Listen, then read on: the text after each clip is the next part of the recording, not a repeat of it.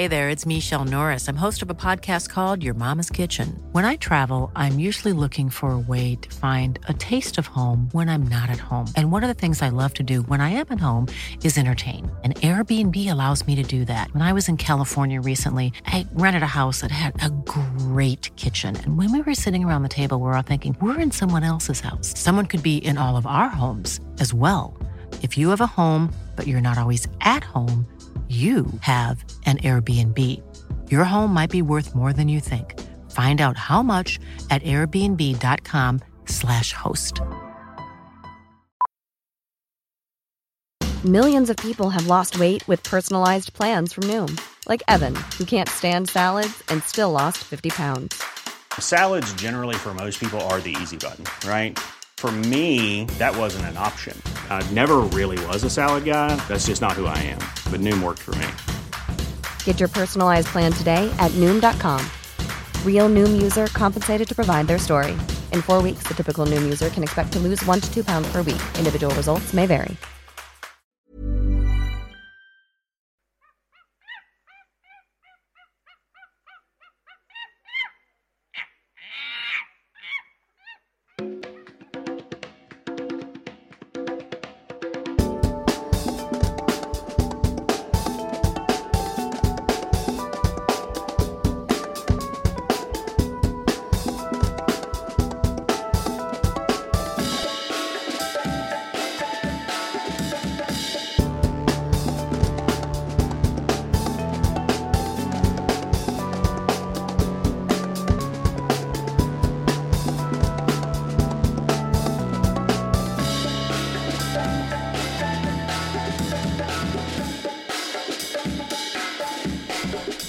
And as the bongos fade out, we welcome you back to the jungle as we say hello. And I don't know how to start podcasts, even though we've been doing this for 2 years. I'm Adrian, and I welcome you to the Wild Wild podcast, and joined by my jungle companion, Rod Barnett. Hi, Rod. Hello, it's nice to be back in the sweaty jungle considering the weather outside. I know, right? It's absolutely freezing. Sorry this has been a bit of a long gap between jungle adventures. I'm sure people have just been desperate to know what's going to happen in the next jungle film. Is it going to be about a girl who survived a plane crash and then grew to be a beautiful jungle girl? Oh, surely not. Or not. I mean, we'll put people out of their misery soon enough. But before we do that, I just wanted to mention my couple of things that I've got going on. Have you got anything that you want to plug that's coming out or anything like that? As has become our tradition, is to plug stuff before we... True. I don't really have... I mean, the latest episode of The Bloody Pit is out, which is me and Troy Howarth talking about the 1965 version of 10 Little Indians. Our annual Christmas episode that I do with my regular podcasting partner Troy Gwynn and John Hudson will be covering A Christmas Horror Story, the 2015 film. We're going to be talking about that anthology horror film this time around. That will be out hopefully the week before Christmas, he says, with fingers crossed, knowing how much time it takes to edit these things. That's really all I've got going for new shows or new things being presented to the public that I can think of off the top of my head right now. Very good. Yeah. I was excited last week to receive a copy of the new UHD Blu-ray restoration of Mark of the Devil by Vinegar Syndrome. That is my first on-camera appearance in a Blu-ray extra. So very pleased to have been able to produce something for that. So that's out now. If anybody wants to see what I look like in full flow, sitting in my classroom. What was weird making that was I had to shoot it and edit it and record it and just I produced the whole thing myself back in the summer holidays. So really? I just had to set it. Yeah, so I just set the camera up in the classroom, lit it all, and then I had to pretend I was being interviewed, basically. I had to speak to an imaginary interviewer and that was quite fun. But anyway, so that's out now, and you can watch it and just see if you can tell that there was nobody else in the room, or if I managed to convince people that I'm having a hilarious chat with somebody else. But the good thing about sort of getting involved with Vinegar Syndrome is, of course, they're always producing all kinds of old crap. Oh, this is true. Yeah. So already I am next weekend shooting another extra for an as yet unannounced film. So I can't say what it is, but it's one I'm particularly excited about, and I have a rather unique opportunity to give them a pretty good bonus feature for an upcoming Italian film. So hopefully in the new year when that gets announced, because this is very last minute. I only found out they were doing it like a few days ago, so it's quickly something that I can just squeeze in before their production window closes. So hopefully it'll be announced in January, but I'm very excited to be doing that. So yeah, all systems go. Cool. Which is fun. And I optioned to get paid in Blu-rays, so a massive box arrived from Vinegar Syndrome last week, which was cool. So my Forgotten Jally box sets are now completely up to date. Ah, those are fun, of course. Yeah, I don't know when there are just so many films. But anyway, so yeah, I'll tell you more about that when I've got more news on that. But we are, of course, in our last film of this say mini season. I feel like it's taken us about 6 months, but it's a mini season nonetheless, and we've reached the end. I think the end of our list of films, and also pretty much the end of the genre in the form as it was that we've been looking at it, the sort of brief flurry of Jungle Girl movies in 1968 and 69, and this was pretty much the last one, although the star of this film did make another sort of appearance as a Jungle Girl type character in a film a couple of years later. But anyway, we are, of course, today talking about a film with a couple of good titles, depending on where you look. It's either Tarzana the Wild Woman or Tarzana the Wild Girl.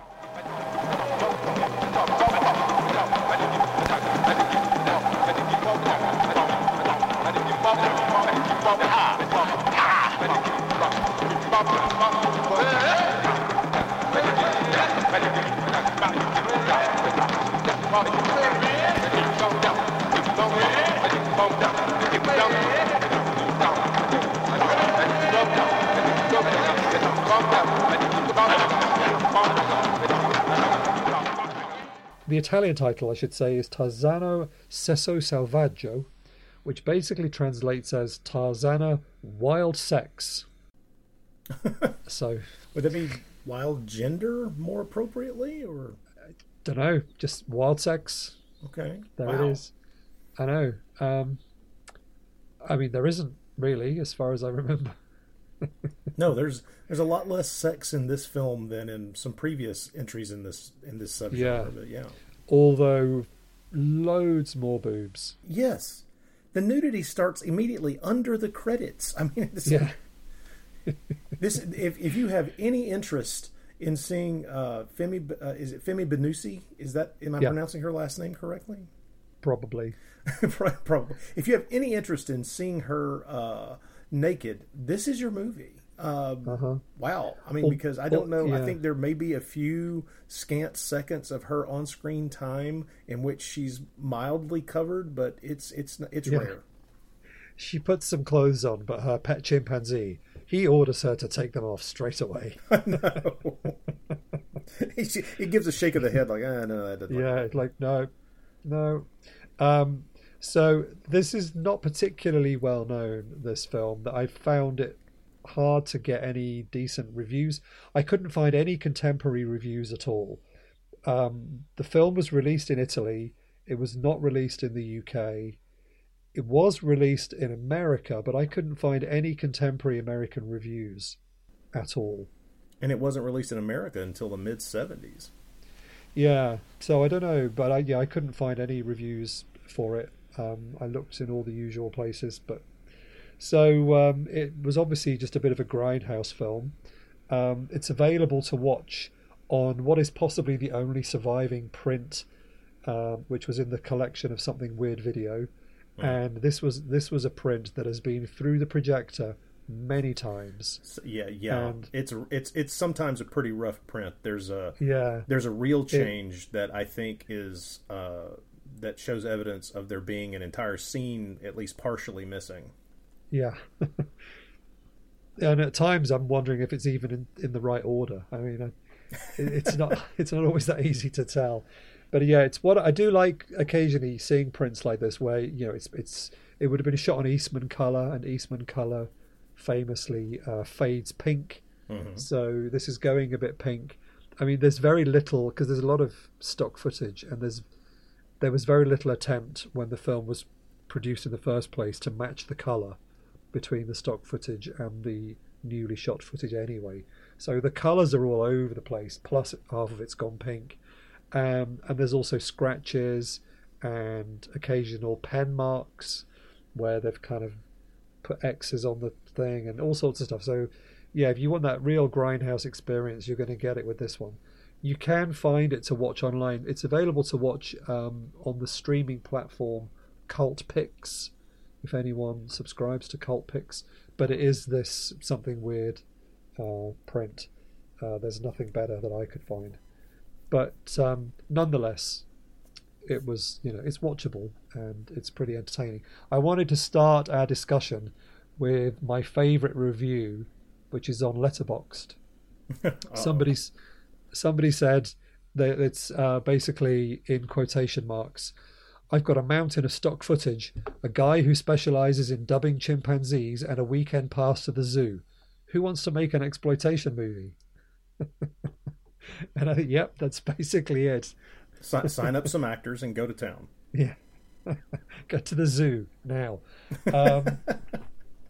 Yeah, a guy, it's hilarious how she's got this pet chimpanzee, and the dubbing for this chimpanzee is just being done by some guy that, you know, looping and not sounding at all convincing as a chimpanzee. Is very funny. But are anyway, you trying to tell me that there are sounds emanating from this chimpanzee that aren't actually chimpanzee noises? Sir, I am insulted. I know, it's hard to believe, but yeah, it's pretty funny. So let's start by saying that this film is another by the our friend of the podcast, Guido Malatesta. Yeah. Who is a returning director, because of course I think he directed our last film, didn't he? Yes, he did. Which means he was the director of Samoa. He became, I'm guessing for some reason, he was kind of a go-to guy all of a sudden in 1968 or 69 for making these kinds of films. And unfortunately, he died just a year after making this movie, and he was only 51, which is a real shame. And his name, of course, I didn't think about this until after we recorded last time, but Malatesta basically means headache. So his name is Guy Headache. Which made me laugh a lot when I realised that Malatesta. I had to buy paracetamol when I was in Rome last summer, and so I had to explain that I had a headache. And yeah, it's basically Malatesta. There you go. So it's a great name for a director. We've got a few other returning cast members here. We've mentioned Femi Buscemi. Femi Benusi. I keep doing that. Benusi. Not Buscemi. Femi Benusi. I've been looking around trying to find any information I could about Femi Benusi, and apart from the list of all the films she was in, and the fact that she was born in what is now Croatia, but was part of Italy at the time, so she is Italian. Mm-hmm. I can't find anything out about her at all. She's apparently still alive. She's in her mid to late 70s now, but I can't find anything. I don't know where she is, what she's been doing for the last 40 years. Yeah, that's sad. I was kind of hoping that you might have run across something, because I couldn't find anything myself. And considering some of the movies that she was in, I'm hoping that there's... I was really hoping there was some kind of at least mildly retrospective interview with her, because I mean she was in so many interesting movies. It's kind of frustrating. I mean, you know, we talked on here about Killer Must Kill Again, but you know, Stranger and the Gunfighter and Bloodsucker Leads the Dance, and it's just Bloody Pit of Horror, for goodness sake. Yeah. Oh, and don't forget Super Sexy Market in 1979. That one had slipped in my mind. How did that happen? Wait. Yeah, I mean, she's done nearly 90 movies. It's the kind of person, maybe somebody like Eugenio Ercolini, that guy, who seems to interview everybody for all the Blu-ray extras these days. Maybe he could track her down. Fingers crossed. But I couldn't find any evidence that she's ever been interviewed about her career at all. I mean, she's even in stuff like Hatchet for the Honeymoon. Yes. And Strip Nude for Your Killer, and yeah. Mm-hmm. And she started out when she was 19 in Bloody Pit of Horror, which obviously is a film very close to your heart. Yes, this is true. So, yeah, it's a shame, really. I really would like to know something about her, but basically all I can find out is that she was beautiful, and she had a photo taken a lot, and she did loads of movies. That's it. So, it's a bit of a shame. But, so if anyone out there knows anything more about her, I'd be really interested to know, because, she's a bit of a mystery. But what's interesting here is that she's got the starring role, but when you look at the poster for Tarzana, Sesso, Selvaggio, her name is not even in the three main cast names. She's like tucked down the bottom. Yeah, no. But also the image of the poster is two women, one black, one white, and the white girl has blonde hair, and they're both in their sort of jungle pants made of leaves. Yeah, jungle thongs. Jungle thongs and no bras. But neither of them is Tarzana. No, they're the other two female main characters of the film. Yeah. There are three women in this film. One of them, her name is in the name of the film, but she's not on the poster. Well, I mean, that may tie in to the fact that, I mean, the primary characters of the story don't even spot the Tarzana the Jungle Girl until an hour and 5 minutes into the movie. As viewers, we have spent plenty of time with her, but she's not the main cast until over an hour into the picture. No, she's there's barely any interaction at all. So the other two women, let's mention them as we've already sort of teased that. There are two other women on the poster, and the first one is, well, I suppose we could go left to right, or it depends on maybe screen time. We should defer. So we should probably briefly explain what the film is about, so then these two women make sense. So it's again plane crash. Baby girl survived, has now grown up to be a beautiful woman. That's the gist of it. And the surviving family from England want to go and track her down. So there's a woman whose name is Doris. And she has come out here to the jungle to find her. And she's got a man called Glenn, who is a great white hunter, played by Ken Clark. And then also another guy who works with her called Groda, who has his own secret side quest that we'll talk about later. So anyway, so that's why Doris is here. So she is the beautiful blonde who also is unafraid to... go naked in the waterfall shower, as we've seen in previous films. Although she doesn't get her clothes stolen this time, which true. I can't remember which film that was. Was that Ungala? Maybe. I think that was actually the last one we covered. It's firmer in my memory, and I think that means that it was recent. Well, like you would forget the scene otherwise. Well, good point. So so she's played by an actress called Franca Policello, who only just died quite recently, actually, 2021. But again, no information at all. I don't know anything about her, other than to say that she is just another person who did loads of great movies. True. She's in some Peplum films. She's in a Toto comedy. She's in Mission Bloody Mary, so she is in another Ken Clark film. Navajo Joe. She's in the Euro spy film LSD, which I've been thinking, actually, I was going to run this by you offline, but we could just do it on here. Thinking ahead of future mini-seasons, and I was thinking of doing an LSD mini-season. Oh, could we find? There's definitely there are at least that's a subgenre to play around with. That's true. Yeah, there's at least 3 or 4 Italian films that deal with LSD, so maybe we'll come back to LSD, the Euro spy version. But and she's in a Robin Hood film, which I wondered whether that was one you might have come across before. Robin Hood, the Invincible Archer. That's from 1970s, one of the last films that she did, and I have to say, I might have run across this one. I looked at some images from it, but I'll be honest, I'm not sure if I've seen that one or not. It's if the world were the way I want it to be, it would be very easy for me to line up all of the Robin Hood films made by Italian exploitation people in the 60s and 70s and just go through them methodically.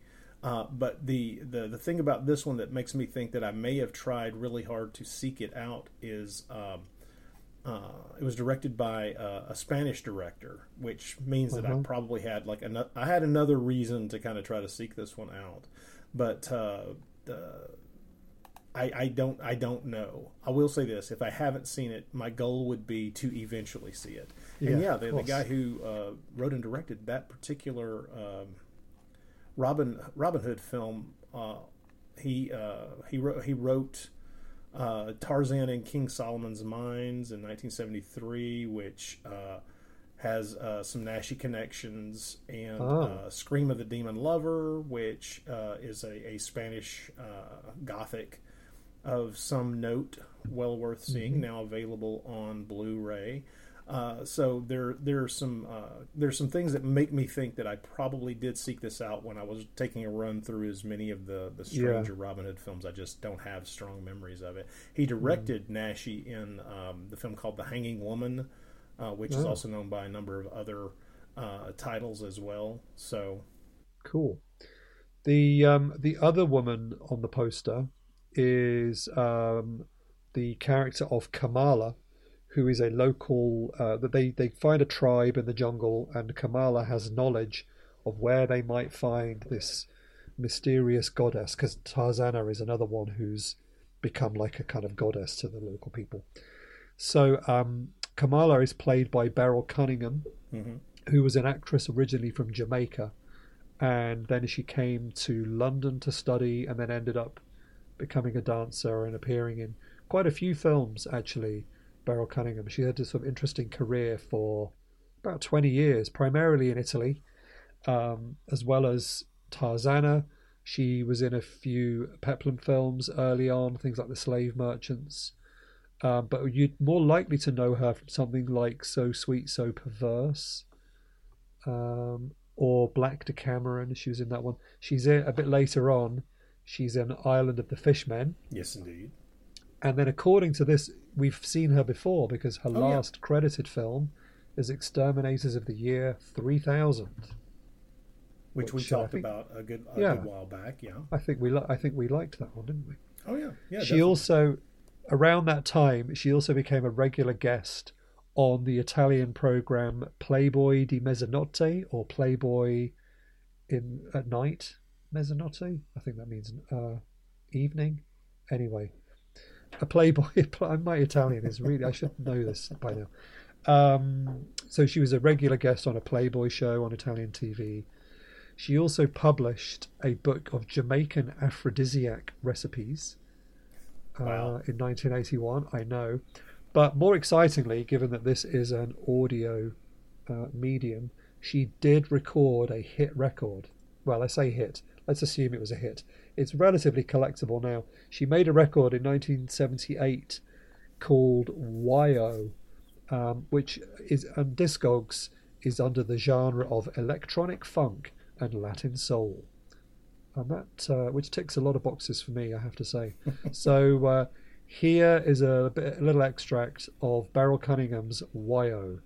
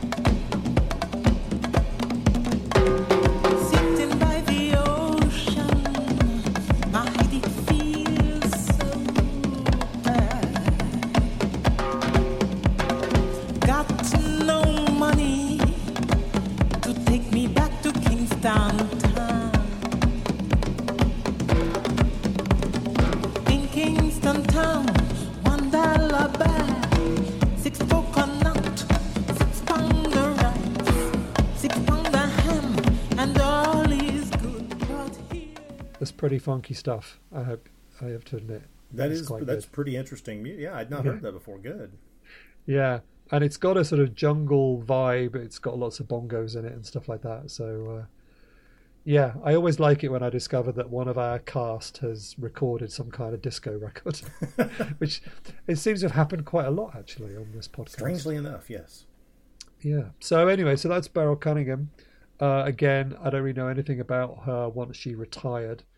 But she died, again, just a couple of years ago. But I think she basically spent the rest of her life in Italy after appearing in quite a lot of fun and interesting movies. So those are the two women on the poster, and we've also mentioned, obviously, Femi Benusi, who spends most of the movie, a bit like, what was the first one we did?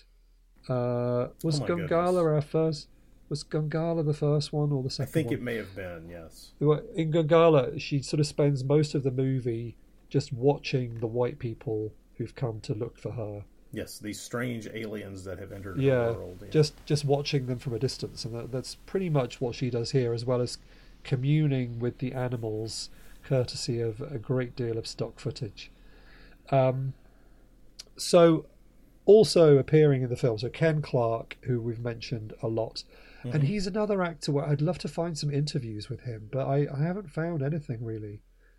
And he passed away, he was in his 80s, he died back in 2009, living back in America. There is I think there have been some interviews with him, but I'll be honest, I haven't been able to lay hand on them. Okay. Yeah, you'd think he would have been sort of prime video watchdog material or something. You know, that there were enough people interested in cult Italian films by the early 2000s to have tracked him down. But there's not that much out there about him, which is a shame. He, of course, as well as all the great Euro spy films and stuff, he's in Mario Bava's Road to Fort Bravo? Road to Fort Alamo. Alamo. Road to Fort Alamo. I should know that because I've just recorded a commentary for that one. Good grief. Yes. Which, by the way, I still don't know. If anyone wonders why that hasn't come out yet, all I know is that they're still doing the restoration because it had lots of vinegar syndrome, apparently, the negative. But yeah, so he's in that and loads of cool stuff. So yeah, I'd love to read some things, or maybe you think people could have shot some videos of him or something. But there are some. I just haven't been able to watch them yet. There's I see. About a 40-minute interview with Ken Clark that I located on Vimeo. Oh, okay. I'll send you the link. Yes, we'll stick it in I'll stick it in the show notes. And then there are some other shorter interview pieces with him as well. Okay. Yeah, I think good. That Robert Monell actually may have published or republished an interview with Ken Clark done by Steve Fenton several years back, and it's one that. Oh, okay. Part of it, part of the fascination with Ken Clark is he kind of straddles both some of the American cult film interests because of his role in The Giant Leeches and the Italian European exploitation fans dreams as well because of all the work he did in Italy. And so there's always been a lot of interest in him even after his retirement. I mean, he was in things like 12 to the Moon, which is kind of a cheesy science fiction film in 1960, and also The Giant Leeches before jaunting off to Italy. And so what we have is a guy who was in, Love Me Tender with Elvis and, Agent 077, Mission Bloody Mary and from the Orient with Fury, and a Jungle Girl film, and a movie, a Western with James Garner. So there's a lot to talk to this guy about. And I'm, like I say, there's some on-camera interviews with him. I just need to sit down and watch them all because he's obviously had a very fascinating career, and it's one of those guys who you look at just the movies he was in, and you're like, man, this guy's got some stories to tell. I hope he told them. Oh, cool. I obviously just was looking with my eyes closed because I didn't find anything, but that's really good. Okay. Well, we'll try and link to some of that in the show notes. It'd be interesting to see what he has to say. So a couple of other cast members, just to want to briefly mention that this whole group of people who are heading into the jungle, amongst whom is the character of Groda, who is part of the sort of business interests. I think part of the same family. I think he's related somehow to Tarzana. Played by an actor called Franco Rossell, who had over 100 credits. He's in pretty much every Italian cult film that you can think of. Loads of stuff that we would have come across over the years.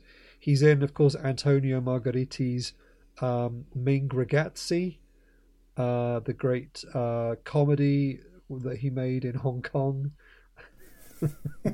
which I'm sure you're a big fan of. Hercules, also known as Hercules versus Karate, or Hercules versus Kung Fu. Yeah, he's in that. More to the point, he was in Eric the Conqueror for Bava. He's the priest. He's the priest in Seven Deaths in the Cat's Eye. Yes, exactly. Yeah, and he's in quite sort of quality stuff as well, like the Valachi Papers. Let's not skip over Sabata. Come on.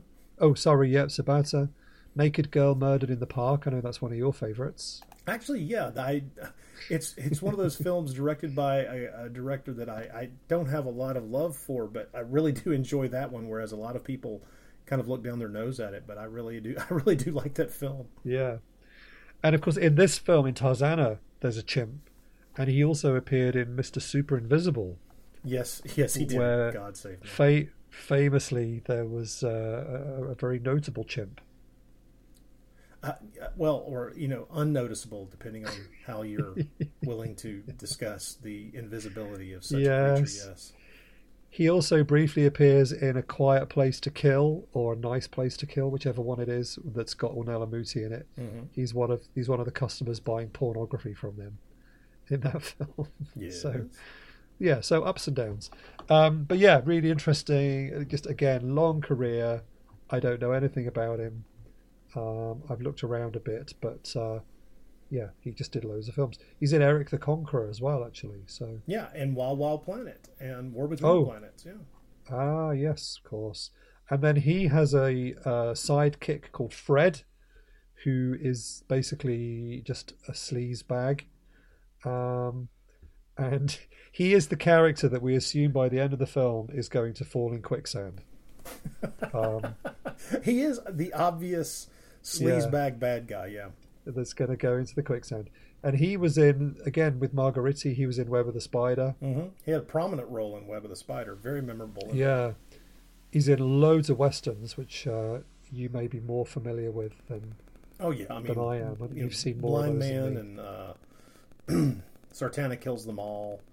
Oh yeah, he was in just tons of them. He was in The Mercenary, which I think is one of my favorite of Sergio Corbucci's westerns. Just a great film, and A Great Silence as well. So. Oh yeah, and he goes back to things like Hercules in the Haunted World and Eric the Conqueror. Mm-hmm. So we've got and he's in Luana. Exactly. So let's not forget that he had his skin slightly darkened to play a character in Luana.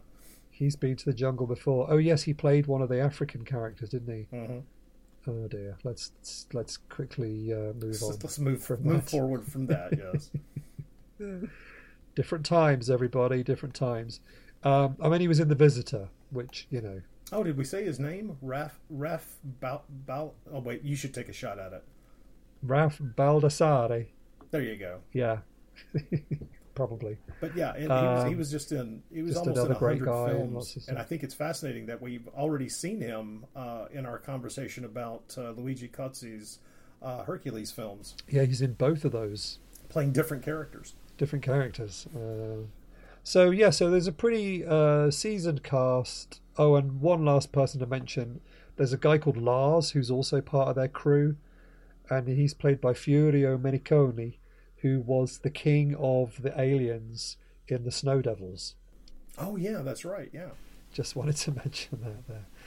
Anyway, okay, so that's everybody. Shall we get down to the plot, such as it is? I mean, I think basically I think at this point, if you've listened to the 3 previous episodes that we've done in this subgenre, then the plot's not going to be much of a shock. So no, although there's kind of a slightly interesting twist, I guess.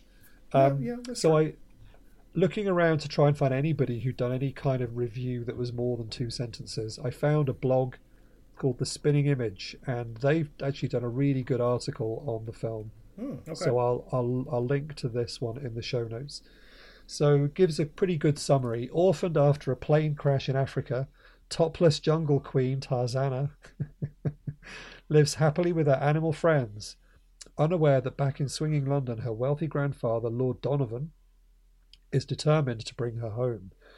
And this is because I think his son died in the plane crash, and he needs to find the heir to his fortune. So he gets his 2 employees, who are also somehow related to him.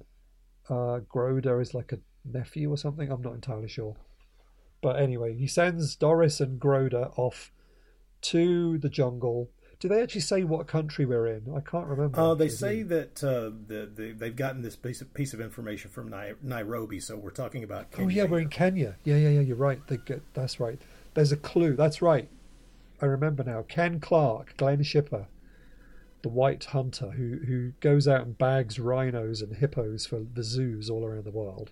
And he has reported finding a plane that's crashed 15 years earlier. And they think this must be evidence of what happened. So that's right. So Lord Donovan wants to find out what happened to his son. So he wants them to go out and find this plane crash and see whether there's any evidence as to what happened to the girl. Yep. So they head off to Kenya. Doris hires rugged adventurer Glenn Shipper to lead a well-armed search party, while the safari team explore the jungle, tangling with wild beasts and hostile natives, including shooting a lion that turns out to have a collar. Oh, in the stock footage, yes, of course. Yeah. The collar. Yeah. I love the fact that the collar is one of the clues in the film. This is pretty cool. The whole collar woven from grass, which is it's a pretty interesting little addition to this kind of story. Yeah, because the whole time Groda, so as it says here, Groda aims to inherit her fortune. So Groda and his friend Fred, basically, Groda wants the mission to fail so that he can inherit the money. Mm-hmm. And if they do find Tarzana, he wants to kill her anyway, because then he'll get the money for some reason. So he keeps saying, no, this can't be right. This must be something to do with the natives. And because Glenn Shipper has been living there for years, he says, no native ever made a collar for a lion. No native ever built a hut up a tree. Sort of all the sort of evidence that there must be a girl around where they are. Yeah. That can't just be one of the natives. So they meet this. They go to a jungle village, and they meet. They get invited to a party. Basically, there's just like loads of dancing, and naked dancing, and one of the dancers is Beryl Cunningham, Kamala, and she tells Glenn, who speaks perfect jungle. Did you notice how fluent he was in jungle? Yeah. He spouted whatever that was perfectly well. Yeah. I might put a clip of that in. Agasu, Jambo Kariska, Matam Galamba, Tiaku. Basuku Basi, Kamala. Abari Kwani Sahivi, Taukuri Indola. Atsupa Tegona. Dubuana, Tarzana. Tarzana? Glenn Shipper speaking jungle language. So he communicates with Kamala. It's really funny because they set up camp by this village, and one night after Doris has already basically stripped off, and just like in one of the other films, maybe it was Luana, I can't remember, Fred is a peeping Tom, and he's watching her from behind a tree, which is similar to what happened in the other movie. I think it's terrible how many people in these films they take advantage of the female character's willingness to maintain good grooming. It's yes. terrible. I know. Anyway, so after Doris has put her clothes back on, and she's looking out the window of her tent, and she spots Kamala going into Glenn's tent, and she's already got the hots for Glenn, so she just assumes the worst. But of course, what is actually happening, because unlike in Samoa, where the hero turned out to be a scumbag, in this film, Glenn is a man of high moral fibre. And which I have to admit was a shock. I know. So there's nothing going on between him and Kamala at all, apart from fluent jungle. And okay, there's a phrase that could be used as a double entendre. Yeah. So he explains to the rest of the group that Kamala was once rescued by this white goddess, Tarzana, and she can take them to where that was. So off they go. And that then leads them further into the jungle. Meanwhile, Groda is plotting what he's going to do, and he's got Fred on his side. But Fred is just a horny, horrible man. This is true. Who, first of all, tries to assault Doris when she's having her naked waterfall shower. And then he tries to rape Kamala. Because all the time, Groda keeps saying, we can't trust Kamala. She's only a native. He's like super racist. Yeah. He just keeps slagging off the natives because they're saying they must be stupid. What do they know? Even though, they know the jungle a hell of a lot better than he does. Okay. Yeah. Which anybody with half a brain and just a smidge less racism in their character would recognize this as obvious. It's very colonial, this film. It feels like the script could have come out of the 30s rather than the 60s. But because he's the bad guy, as we sort of understand fairly early on that he is the bad guy, so it just makes us hate him all the more, basically. But eventually they're following Kamala and they're getting closer and closer, and Tarzana, who has barely been in it apart from just watching them and running around topless and there's some great shots. I think they basically got one shot of their topless stunt double swinging from one tree to another tree on a vine. Mm-hmm.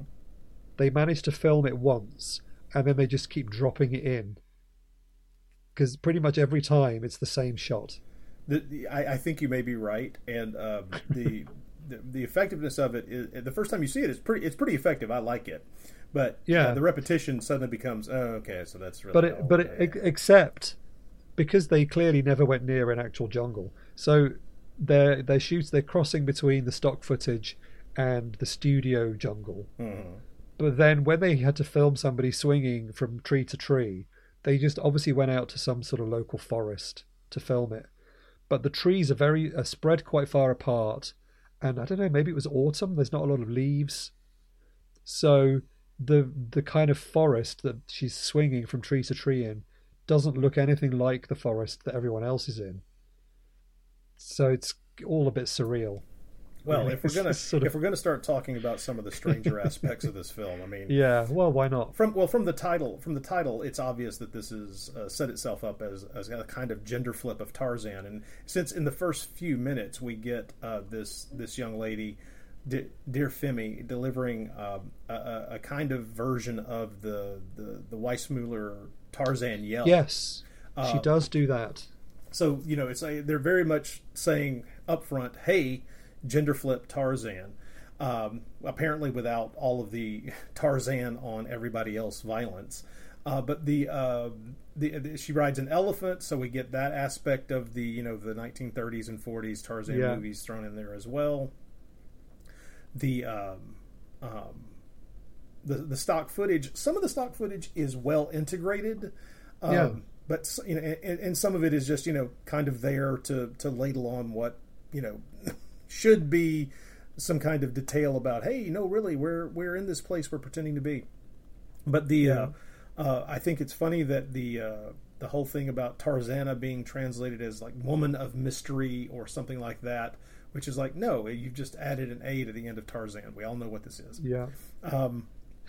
I think it's interesting that as the movie starts, we see these folks trek into the jungle in a Jeep and a minivan, into the unknown. And there's a part of me, I was glad when we finally got them on foot, in the obvious jungle sets to get them out of those vehicles, because there was a part of me that was wondering what the radio would pick up. But hey, I guess we're never going to find out. Yeah, and they set up camp, and I'm sure it's the same camp set. Oh yeah, as we've seen now about 4 times. Mm-hmm. Yes, I agree. Yeah, I just talking about the print. I don't know that there's another print of this film out there, and that is very sad. Mainly because this one shows evidence of, like I said earlier, missing some stuff at a couple of the reel changes. Yeah. There's a really hard cut after near the beginning when they go to talk to Glenn Shepherd and make him the $100,000 offer to be their guide into the jungle. So there's a hard cut there that seems like there might be some missing footage, and then there's a weirder one that well, I wouldn't say weird, but it's obvious that there's a scene where Ken Clark's character and Doris, the character Doris, are talking, and there's a snake, and then suddenly there's a hard cut, and we're in another scene, and I think there's a missing sequence there that involved the snake in some way, and I don't know why it's gone, because I don't know that anybody would have shied away from any animal violence in this thing, but I just think it's at a reel change, and the footage got lost, and that is a real shame. That's definitely a sequence that you can tell should be in the movie and is gone because of a screwed up print.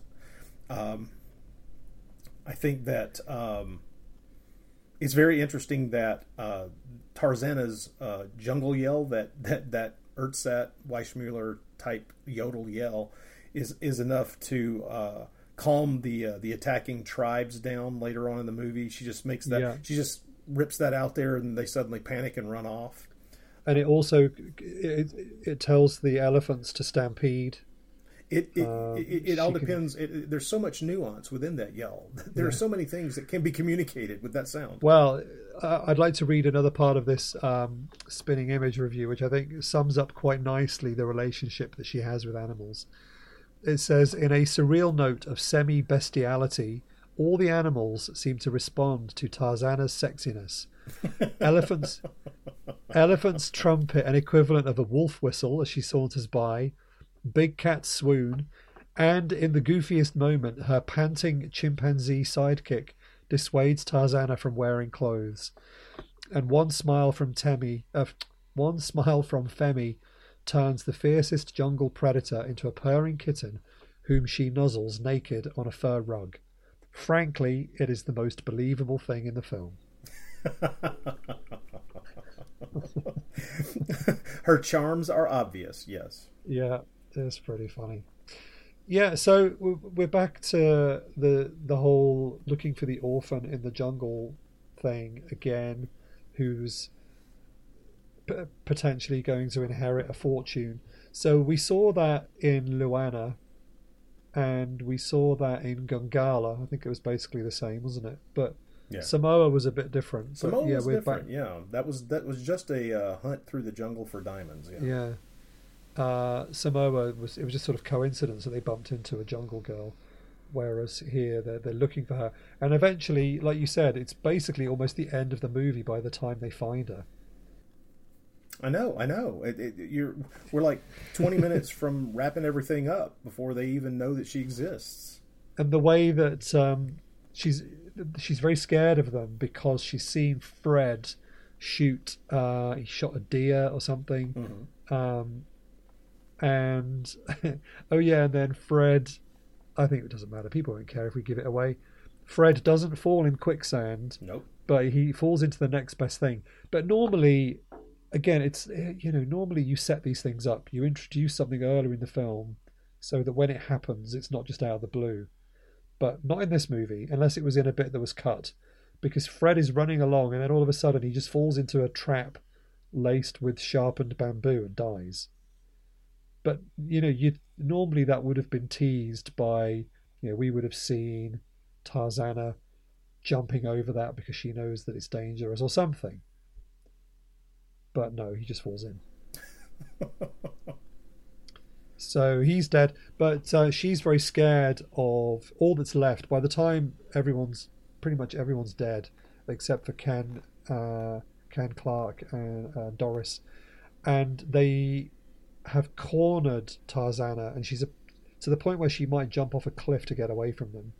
So, Rod, could you explain how what Doris does to communicate to Tarzana that she's going to be safe with them?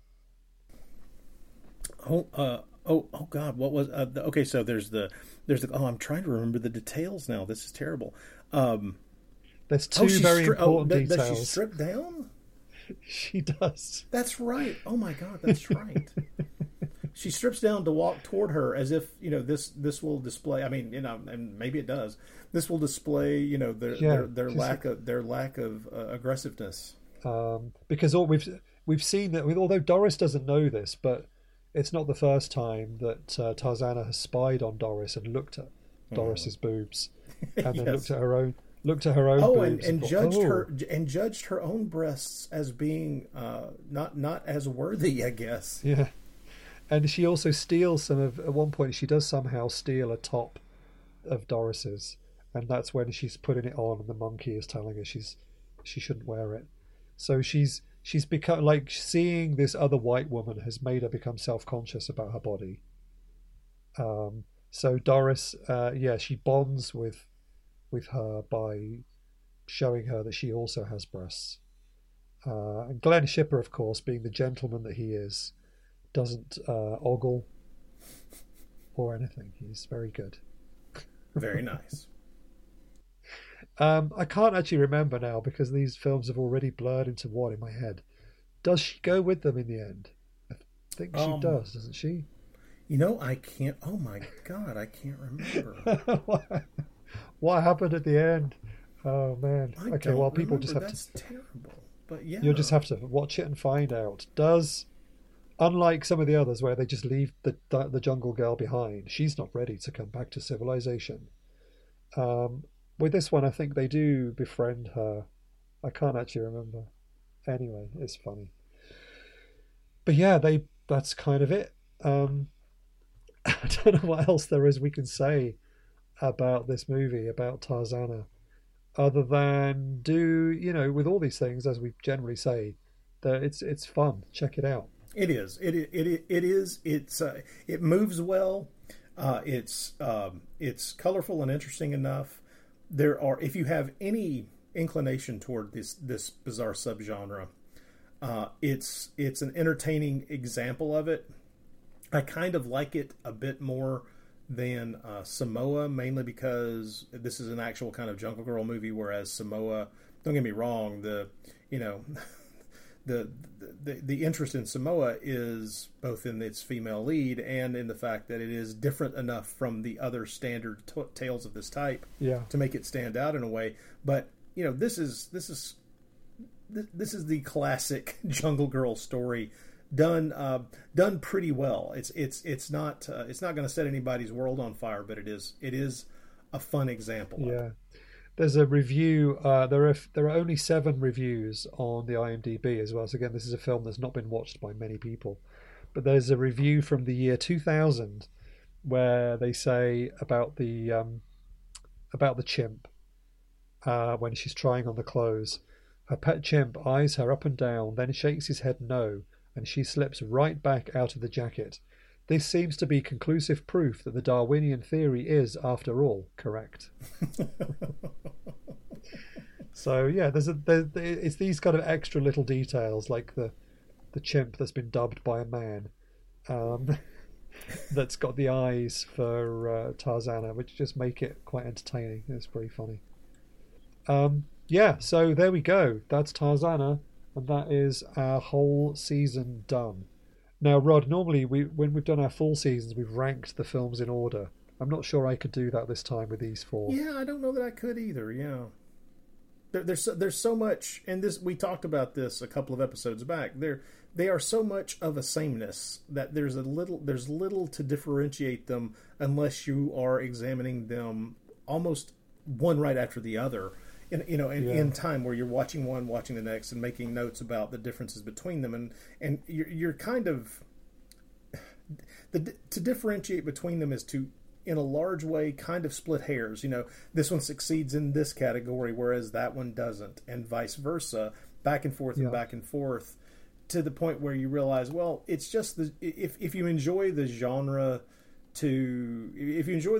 then almost all of them are going to be worth seeing, but they're not necessarily something that is going to appeal to everyone, and there aren't. Part of the joy is that they really kind of are very similar to each other. There's not a lot of variation that anybody tried to do, and you either kind of run with that or kind of throw up your hands and go, well, damn it, I've already seen this movie. It was under a different title. Yeah. So we are done with Swinging Through the Jungle. Thank you, everybody, for coming with us on this great journey across the jungles of the world. We've been to many different countries and seen pretty much the same film in each of them. To a large degree, this is true. But it's been fun. So, yeah, we are done with this season, and we are, in fact, done for 2023. So I will say Merry Christmas to you all, and Buon Natale, as they might say in Italy, if they didn't speak Italian. But, yeah, and Happy Christmas to you as well, Rod. I hope you have a good one. Oh, well, thank you. Merry Christmas to you, and a Happy New Year. I'm sure we will talk again before the end of December, but I don't think that it will be for public consumption. So have a good time, and hope everything goes well. Yeah, thank you. And we'll be back in the new year with a new season. This time we are going to be looking towards comic books for inspiration. We're going to watch Italian comic book movies. I'm looking forward to this because I have less facility. I've not seen as many of these as I thought I had, or I've seen them and the memories of them are very, very dim. So yeah, this is going to be good. It's going to have, it'll be diabolic, satanic, super Argo Man, all that sort of stuff. So yeah, lots of costumes, lots of masks, lots of total nonsense. It's going to be good. Mystery men in Italy. Yes, that's it. So yeah, thanks everybody. Do stay in touch with us in all the usual ways: email, Instagram, Twitter, and other things probably. Are there other ways that people can contact us? Oh my goodness. Oh, the email address. Yeah, email address. That's right. wildwildpodcast@gmail.com. And thank you. With all that said, we will be back in the new year. Have a great rest of December, and thank you for listening. Bye. Bye everyone.